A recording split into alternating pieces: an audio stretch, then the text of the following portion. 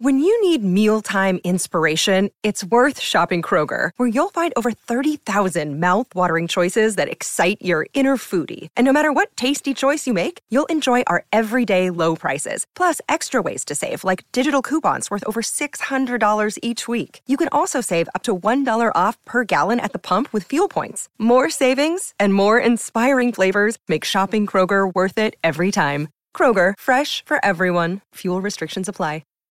This episode is brought to you by Shopify. Whether you're selling a little or a lot, Shopify helps you do your thing, however you cha-ching. From the launch your online shop stage, all the way to the we just hit 1 million orders stage. No matter what stage you're in, Shopify's there to help you grow. Sign up for a $1 per month trial period at shopify.com/special offer, all lowercase. That's shopify.com/special offer. Look, Bumble knows you're exhausted by dating. All the, must not take yourself too seriously, and 6'1" since that matters. And what do I even say other than, hey? Well, that's why they're introducing an all-new Bumble, with exciting features to make compatibility easier, starting the chat better, and dating safer. They've changed, so you don't have to. Download the new Bumble now. Hey, quick note. There are English and Spanish episodes of Anything for Selena. This is the English one. Si quieres escuchar en español, vuelve al feed y selecciona la versión con el título en español. Produced by the iLab at WBUR, Boston.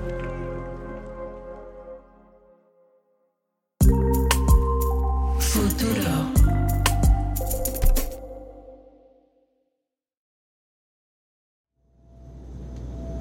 In early March 2020, I was on a plane. On my way from Boston to Corpus Christi, Texas, Selena's hometown. It was the early days of 2020, the before.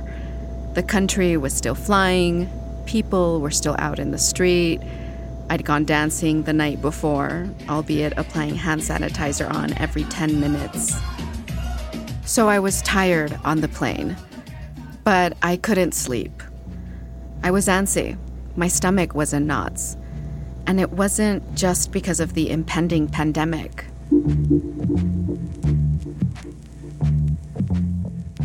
I was on my way to a month-long reporting trip in Texas, interviewing scholars, fans, and all kinds of people for this podcast.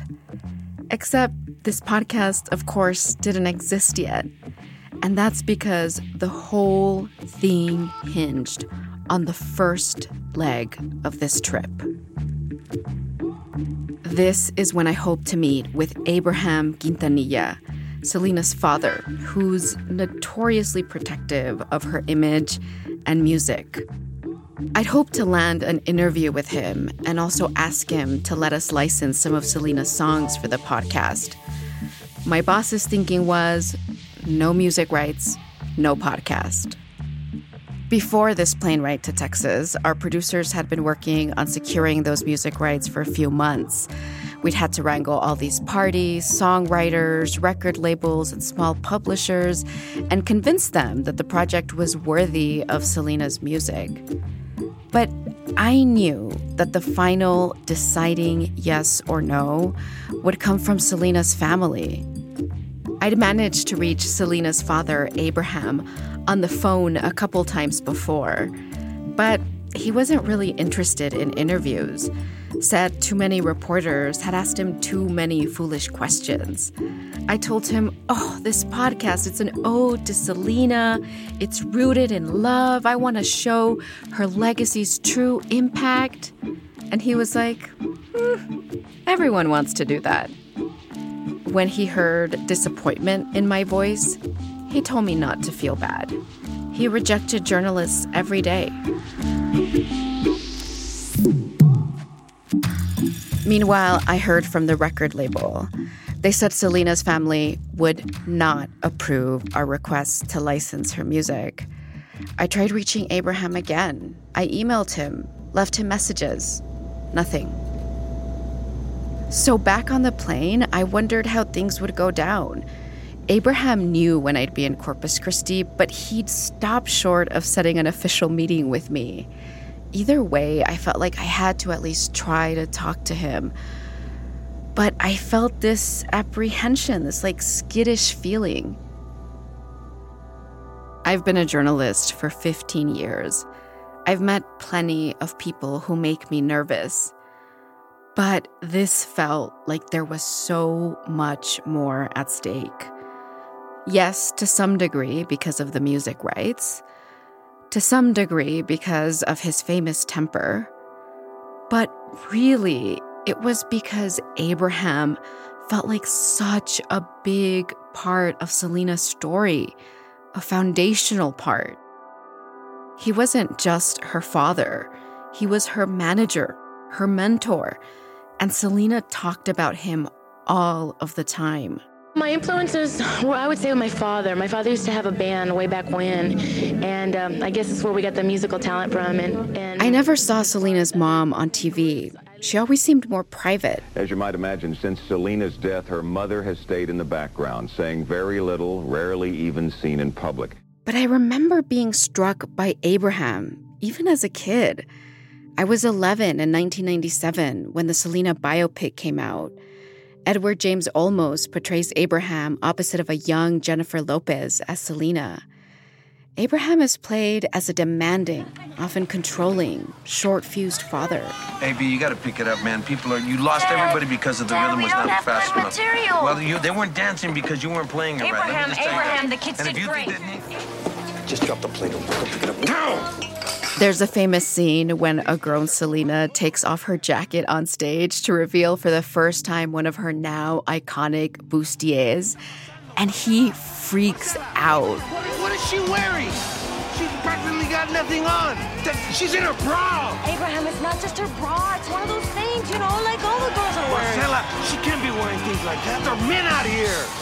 This narrative about Abraham Quintanilla isn't just about him being an angry man, though.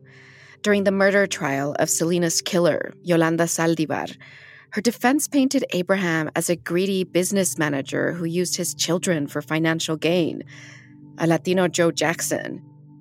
And even after the trial, these weird speculations about Abraham swirled about, especially on Spanish media. ¿Fue él quien prohibió una transfusión de sangre para salvarle la vida por motivos religiosos? One of those rumors was that doctors couldn't save Selena because Abraham refused a life-saving blood transfusion due to his religion as a Jehovah's Witness. Even 25 years later, Selena fans on social media have an unusually fraught relationship with Abraham. But back to Abraham. Abraham is a shrewd businessman. People say that he's a lot like Joseph Jackson. He's worse than Joseph Jackson. I have a question for Abraham Quintanilla. If you would have never made Selena a star, none of this would have happened. And do you have any regrets for making her a star? How dare you say Selena's father was faking it, he didn't care about her, all he saw his daughter as a money-making machine. Excuse me. What father doesn't wish well for their child and doesn't push them to succeed? So I thought Abraham was scary and kind of sexist. And I was worried about going to see him. But I knew that if I wanted to really understand Selena, I had to start with Abraham.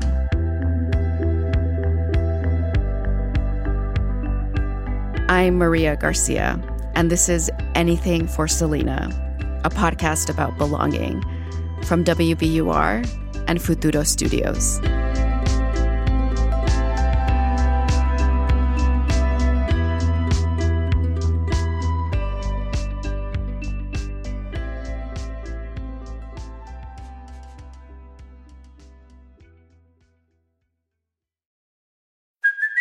Hey, it's Kaylee Cuoco for Priceline. Ready to go to your happy place for a happy price? Well, why didn't you say so? Just download the Priceline app right now and save up to 60% on hotels. So whether it's Cousin Kevin's Kazoo Concert in Kansas City, go Kevin, or Becky's Bachelorette Bash in Bermuda, you never have to miss a trip ever again. So download the Priceline app today. Your savings are waiting.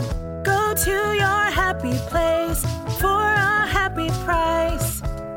Go to your happy price, Priceline.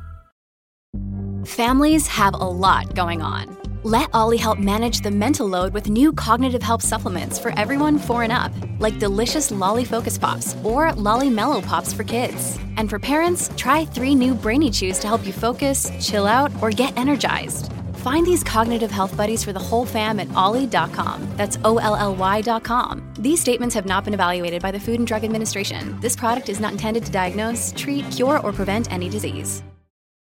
A gruesome scandal at the nation's most prestigious university shines a light on a macabre and lucrative world of buying and selling human remains. Human body parts taken by a manager at the Harvard Medical School morgue and then sold to customers online. So my first skull is right there on the top shelf. That's my first and my favorite. I'm reporter Allie Jarmanning, and this story raises some tough questions. How should we treat the dead? And who gets to decide? There should be some middle ground where we treat deceased tissues differently than we treat old refrigerators. This is Postmortem, The Stolen Bodies of Harvard, a new season of WBUR's Last Scene. Listen and follow Last Scene wherever you get your podcasts.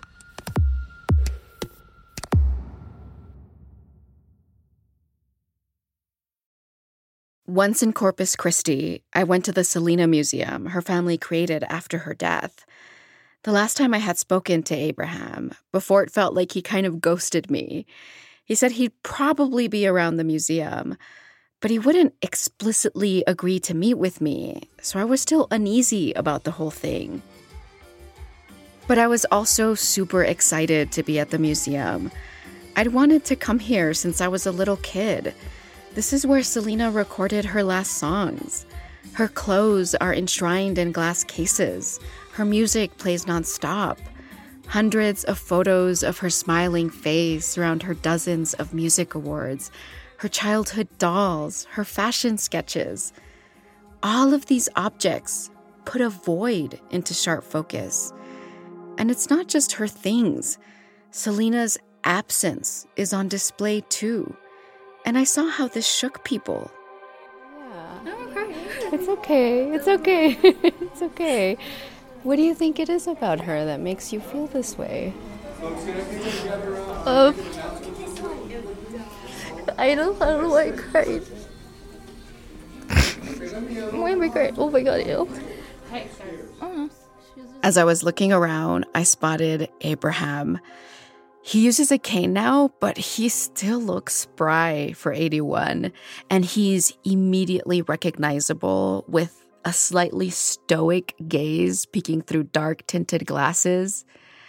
We said hello. He led us to his office, a modest room right off the museum's main display space. We made sure our equipment was off because Abraham still had not agreed to be recorded. He took control of the conversation immediately. One thing led to another, and before we knew it, we had spent the whole day together. I could tell he was feeling us out. Producer Kristen Torres and I talked about it that night at our hotel. Like, he laughs pretty often. Mm-hmm. And he laughs genuinely. I mean, he mostly laughs at his own jokes, but he's like a playful person. Mm-hmm. I wasn't expecting that. Yeah, but I mean, I also think, like, he's very aware of this perception of him as being, like, the controlling guy. Like, he's very aware of that narrative. The next day, Abraham allowed us to record. It's not recording right now, right? It is. We went to the Hi Ho, a Tex-Mex restaurant he's been coming to since Selena used to join him a quarter century ago. I want the same fideo con carne. I want it in a bowl. And do you have just regular beans? Yeah. Those tortillas look good. There's a big painting and dozens of photos of Selena set up like a shrine on one of the walls of the restaurant. A lot of people came up to Abraham to say hi. No, you don't know them. They're not from here. No. You're just trying to hit on her. That's all you're doing. No, I'm not. I was still slightly on edge around Abraham. scared that I'd mistakenly say something that might offend him, that I'd encounter the Abraham of the Selena movie. Sometimes it was a little awkward, or more like I was a little awkward. All right, you gonna ask questions? I will. All right. As lunch goes on. Are you just gonna... I have to admit, I listen to this tape now, and I'm like, God, Maria, you ask questions for a living. You've been a journalist for a while. What happened here? Mr. Quintanilla, does your wife cook? Does your wife cook a lot? We eat out all the time, out of a can. But if I'm really honest with myself, what I was doing was this instinctive, culturally specific, intergenerational code switching. Like, okay, I've morphed into this very non-threatening version of myself with other 80-year-old male relatives. I get this dynamic. But also, it's genuine. It's notoriously easy to make me laugh. And I found Abraham's grandpa jokes amusing. Like after lunch, when he gave an off-the-cuff tour of the recording studio to unsuspecting visitors and poked fun at an engineer. He won the Grammy. Please don't applaud him because he's going to want some more money. Sí, se le va la cabeza. And then, finally, he agreed to do a proper interview. I was just honest about how important sitting down with him was to me. Oh man, Mr. Quintanilla, I've been dreaming of this moment for a very long time. Well, we're here. Tell me, you're born and raised in Corpus Christi. February the 20th, 1939. Selena's origin story as an artist is directly tied to Abraham's. So by hearing his story, I was also really hearing Selena's. Here's a condensed version. Abraham grew up in 1950s segregated South Texas. They had 3 high schools, one for the Mexicans, one for the Anglos, and one for the blacks. His father was a mechanic and worked long days, so Abraham hardly saw him. His mother stayed at home. And so what kind of a boy were you? I like gardening. I used to plant. My mother would buy me little packs of seeds. And around my house, I would work the ground and soften it up. And I would plant the seeds and beautiful flowers would grow there. His parents were religious. They'd converted to being Jehovah's Witnesses. But Abraham grew up fast. By 11 years old, he smoked cigarettes, and by 15, he hitchhiked to California for 6 months after an argument with his father. So I was kind of like the black sheep of the family. And then I started going to dances when I was very young. I've always loved music. At 16, he joined a band called Los Dinos, singing doo-wop at sock hops and parties in Corpus Christi.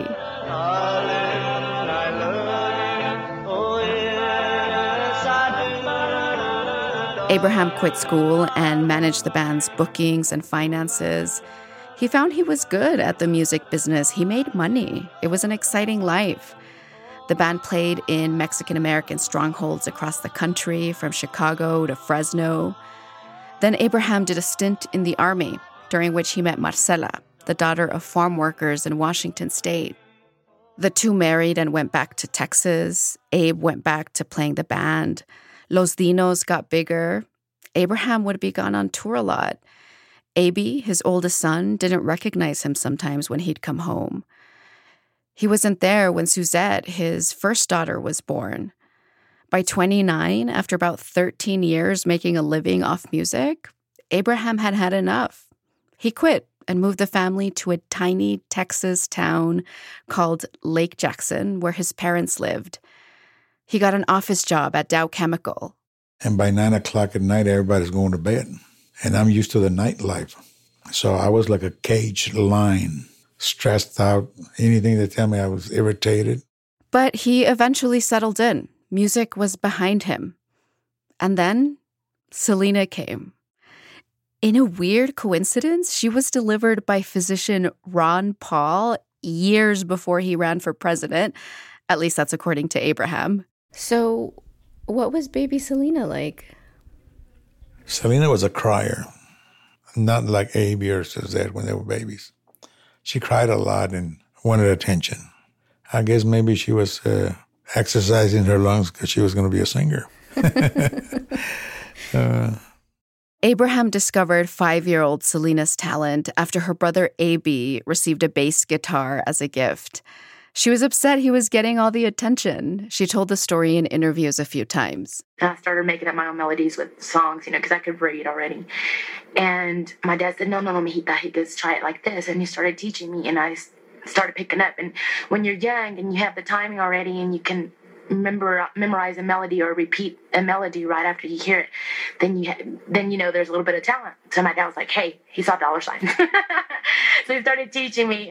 By the time she was 6, Abraham says Selena knew 30 songs by memory. Here she is in her very first recording at 8 years old.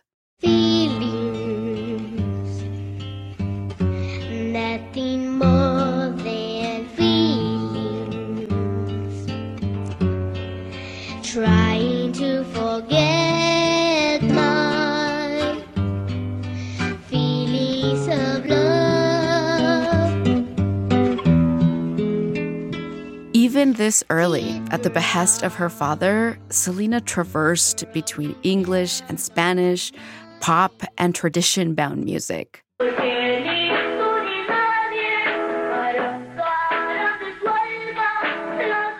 Watching these home videos of Selena, so little, but so poised and so on pitch, it's hard not to see what lay ahead.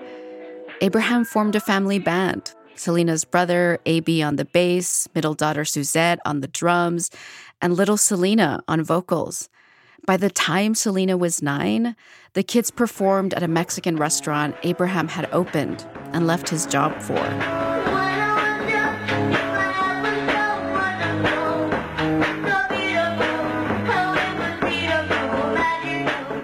But that same year, the restaurant closed. The family lost everything, their house, their savings, everything. Selena once said in an interview they were so poor, they mostly ate beans and sometimes eggs. Abraham tried to get a job at another plant, but nothing worked out. There was only one other way Abraham knew how to make money. The family band went from a hobby to a way of surviving, with Selena at the forefront. We started playing at a restaurant that my dad owned, and eventually we started playing for, weddings and family affairs that my dad kind of forced us on him. And it all happened from then. We went through hard times, and we had to turn to music as a means of putting food on the table, and we've been doing it ever since. I think so much about how their entire life changed from one day to the next. How Selena's voice and performance at the tender age of 9 became tools for her family's livelihood. Even as a kid, she talks about music as a means to get ahead in life. What grade are you in, Selena? 5th. Okay, tell me also how old you are and why you like to play in the band. I'm 10, and the reason I like to play in the band, good money. Oh, really? You make pretty good money in it, huh? Yes. Very good. Abraham knew the Tejano market from his days managing Los Dinos. He called all his old contacts. He knew the kids would only get better if they performed often. He booked shows every weekend and sometimes during the week. If you heard him, you wouldn't think it was a kid's band playing. To the point where I started booking him even in nightclubs. Really? Yeah. Were you ever scared, that the world was going to be cruel to your children, if they were out there singing? No, because they had me there.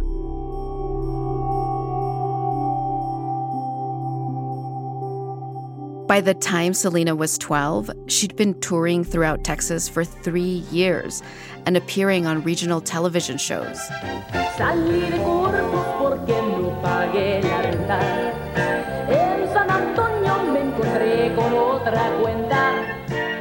That's when Abraham and Marcela removed Selena from public school and enrolled her in a school by mail out of Chicago. The family began touring full-time. Abraham says Selena was so sharp, she could do her schoolwork by herself with no tutor. Her education came up in early interviews. You still go to school? Yes. I asked si todavía vas a la escuela because you look to me like, what, 16, Right. 17? 16. 16 años. So, ¿estás yendo a la escuela Not- full-time or Well, I have correspondence? homeschooling, correspondence courses. Uh-huh. And I was supposed to graduate at the age of 15, but I got real lazy. Mm-hmm. And so I graduate next year. Even in her early years, people were always curious about Selena and her father's relationship. Reporters always tried to ask about it or around it. What is it like working With family. with your father and for your father and with the family? I think it's great. A lot of kids my age don't have the opportunity to work with their father and have the same interests and same goals in life. So you see it more como ventaja Yeah, I see que it as more of desventaja. an advantage because he'll always be there for me and Mhm. he's always protecting me. I don't feel, scared of anything.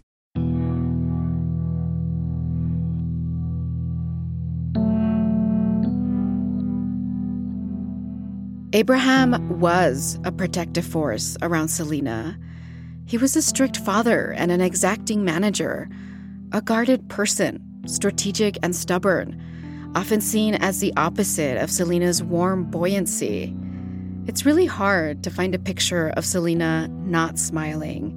It's harder to find a picture of her father smiling. Abraham admits he was a stringent, calculating father to his big-hearted daughter. And Selena was so warm. Yeah, but see, I was always correcting her. Don't do that. Be careful here. Don't spend too much time talking to this guy. Things like that. So I don't think that would be controlling. That's giving my kids guidance. To be careful. Be cautious. I am the type, I only trust God and my immediate family. Other people that are not that close, I trust them as far as I can spit, and I can spit very far. That's the way I am. That's my personality. I'm 81 years old. I ain't going to change.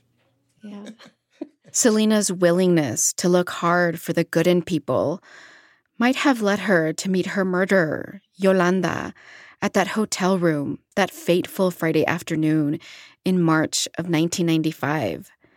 Since finding out 3 weeks earlier that Yolanda had stolen money, Abraham had implored Selena against meeting Yolanda.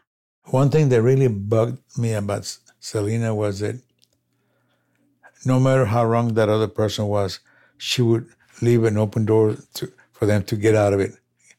Give them the benefit of the doubt. I am not like that.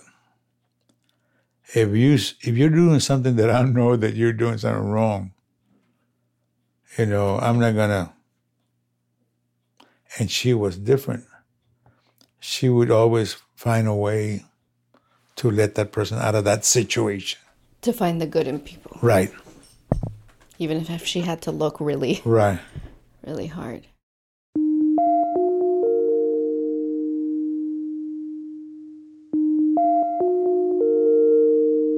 Here's where I have to confess something that's under the surface of this interview for me. When I'd visited Abraham, I was figuring out how to live without my own father. He died in a sudden, violent accident on New Year's Eve the year before. A giant windmill blade carried by a truck had smashed into his own semi-truck. The hardest part about losing him was that it felt he died as we were transitioning into a new phase of our relationship.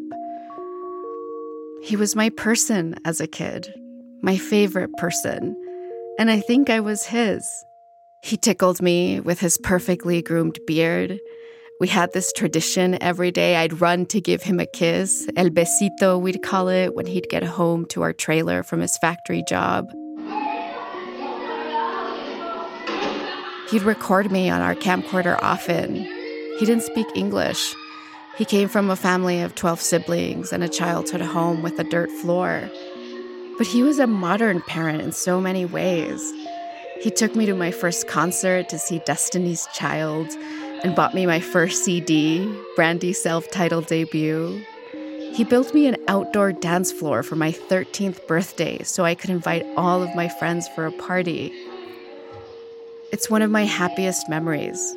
Me in 90s black corduroy bell-bottoms, gelled-up curly hair, brown lipstick, hoops, dancing with all my friends. My dad made stuff like that happen.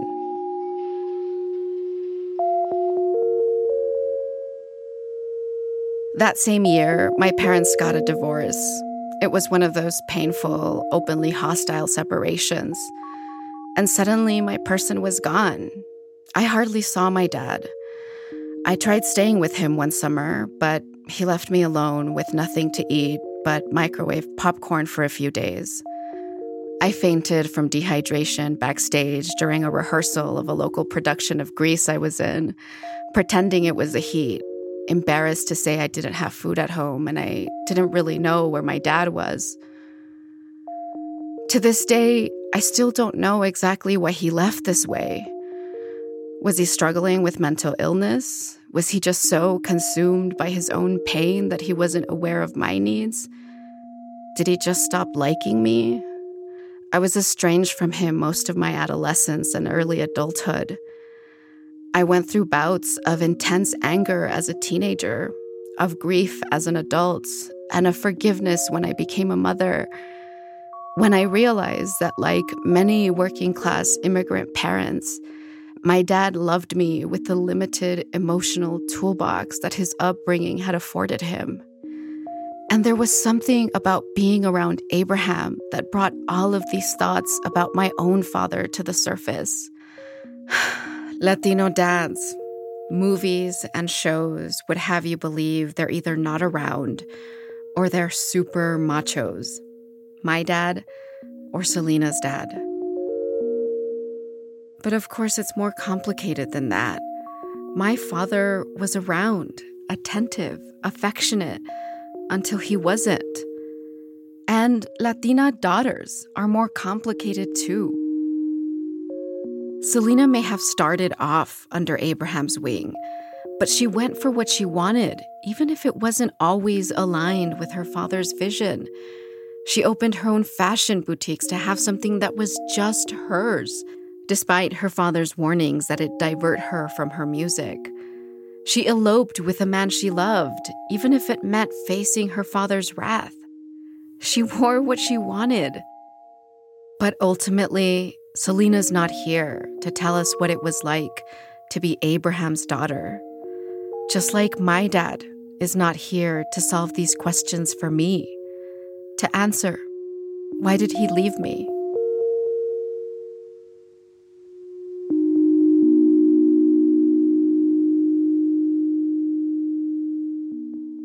Over the years, Abraham's reputation as a hard man, it stuck around. When we joined him for that spontaneous museum tour and he opened it up for a Q&A. Who's going to be the first one to ask a question? The first question someone asked him was why he was so mean to Selena. Me. All right. Why you yell at her so much? Mr. Grumpo. Have you ever seen me before? No, in the movie. Do you know me? Then why do you say that? Because you were so mean to her. That, no. Yes. No, that is a movie, Especially dear. on the RV. It's a movie. Fíjate, dice RV. It wasn't even an RV, it was a bus. The bus. Number one, that was the actor. That was not me. And that's why a lot of people that see the movie, they think I'm a bad guy, I'm a mean, that I control my children, I can't do this, I can't do que otro. It ain't like that, dear. I am a father, a proud father that had the privilege of working with my kids since they were little. And as they grew into adults, they became my friends. So don't believe the characters in the movie. But even if he says it's just a movie, there's this one scene Abraham told me happened almost verbatim. That's always hard for me to watch. Now you listen to me. If you think I'm going to allow you to come in and mess up my family, ruin everything that we work for, you're wrong! It's the scene in the tour bus when Abraham finds out about Selena's relationship with her guitarist, Chris Bettis. Abraham loses it. I love Selena and we want to get married. That's it! You're fired! You cannot do this, Dad! And then he threatens Selena, tells her he will essentially take away her music career if she continues to see Chris. You listen to me. You all listen to me. If you follow that man, I will disband the group. There will be no more Selena y los Dinos.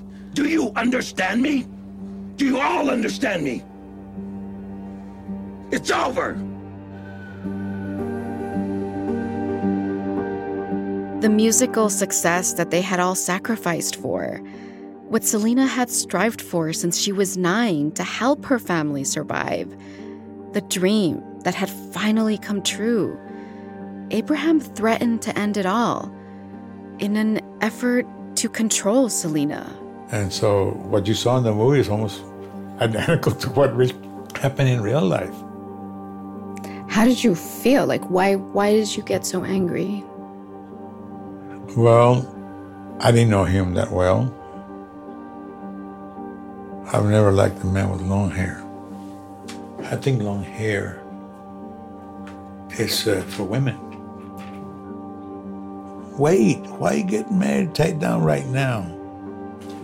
What if this guy here marries my daughter and he's one of these Mexican guys who think they're machos?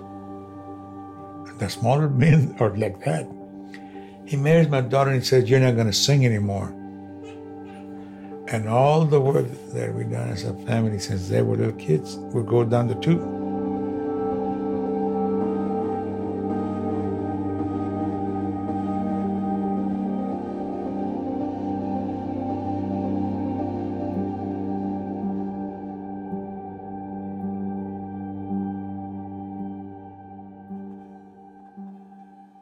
The last few years of my father's life, our relationship had been on the mend. He was a cross-country truck driver and stopped in Boston to visit when he could. We'd spend hours sitting next to each other, quietly watching movies. He'd buy a dessert each time. We'd never had an explicit heart-to-heart about our history. The closest we got was once when, in a crying rage after a therapy session, I texted him that he'd never known the damage he'd caused me. He didn't answer and stayed away for months, but later reached out. I thought the big conversation would come, but we never got the chance. I felt this desperation, this cutting feeling that I'd have to live my entire life with this profound ambiguity about how much my dad really loved me. I think that's why spending time with Abraham struck me the way it did. There was something about how evident his love for Selena was, no matter how flawed, that halted me. He was rigid, overbearing, but he was present, steady, involved. And to me, that felt alluring and lasting.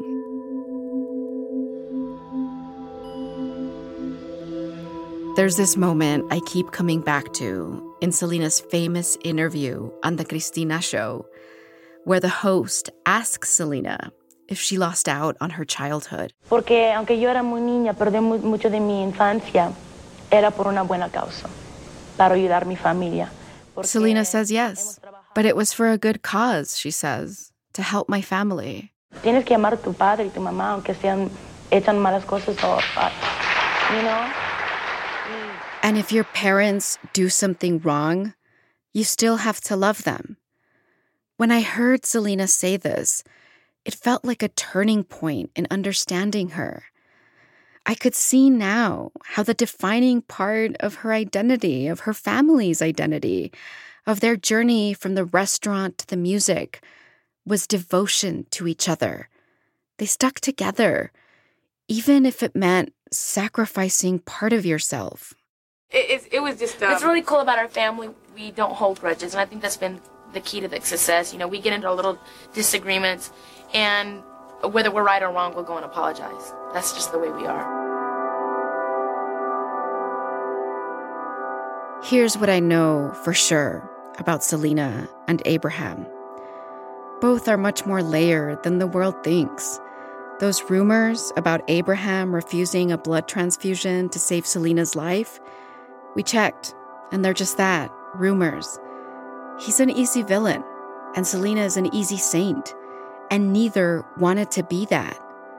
Another thing I know for sure is that Abraham, however imperfectly, for better or for worse, has dedicated his life to his daughter's memory. During the museum tour, one of the guests asked Abraham a question I'd been wondering too. My question is, as a parent, how do you do this every day? How do you walk and see all of the memorabilia and seeing people's reactions? As a parent, like, how do you do it? Well, death is a very painful thing for humans, especially if it's your child. It's a different kind of pain that you'll never understand unless you go through it. You know, me, it hits me, you know, before I know it, like I'm in the showering and it hits me. Or I might be somewhere in a car and it hits me, just, you know. Sometimes I get so involved in doing things for Selena that I forget she's not here anymore. In my mind, she's here.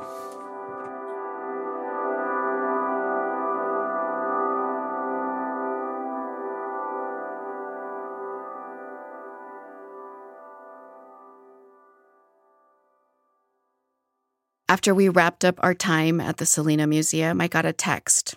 New York and Boston were shutting down because of COVID-19. Our month-long reporting trip had to be cut short after a few days with Abraham. I came back to the East Coast and then eventually to El Paso to quarantine and began the after part of 2020. The months of reflecting and writing about Selena, about Abraham, remembering the song he told me he loved the most from her. No me queda más que perderme en un abismo de tristeza y lágrimas. No me queda más que aguantar bien mi derrota y brindarte felicidad. This is No Me Queda Más. It's a song about resignation, about accepting the loss of someone you love, about letting go, even if you don't have all the answers.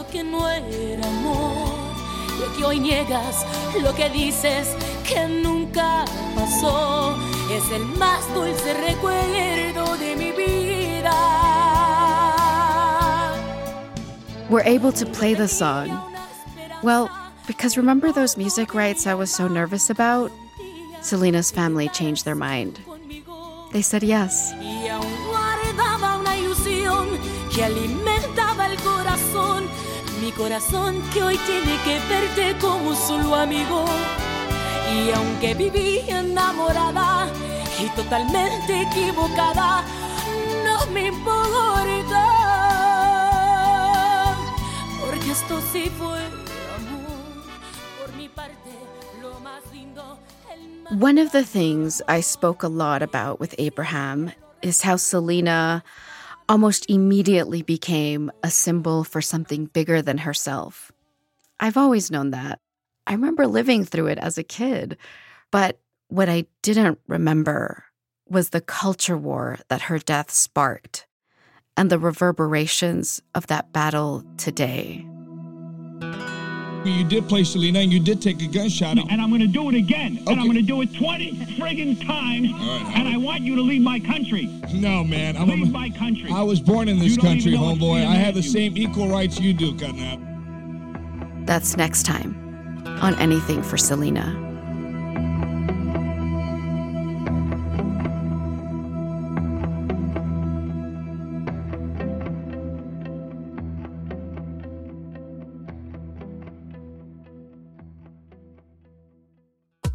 If you like this episode, join us for an after party on Instagram Live, where we'll tell you about the making of the episode, chat with special guests, and have a little drink together.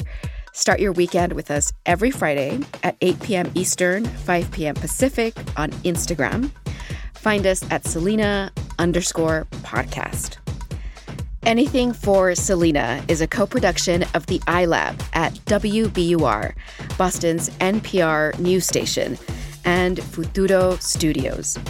I'm your host, Maria Garcia. Our producers are Kristen Torres, Antonia Cerejido, and Juan Diego Ramirez, with additional production assistance from Frank Hernandez, Sandra Riaño, and Maria Alexa Kavanaugh. Mixing and sound design by Paul Vaitkus. Our editor is Marlon Bishop.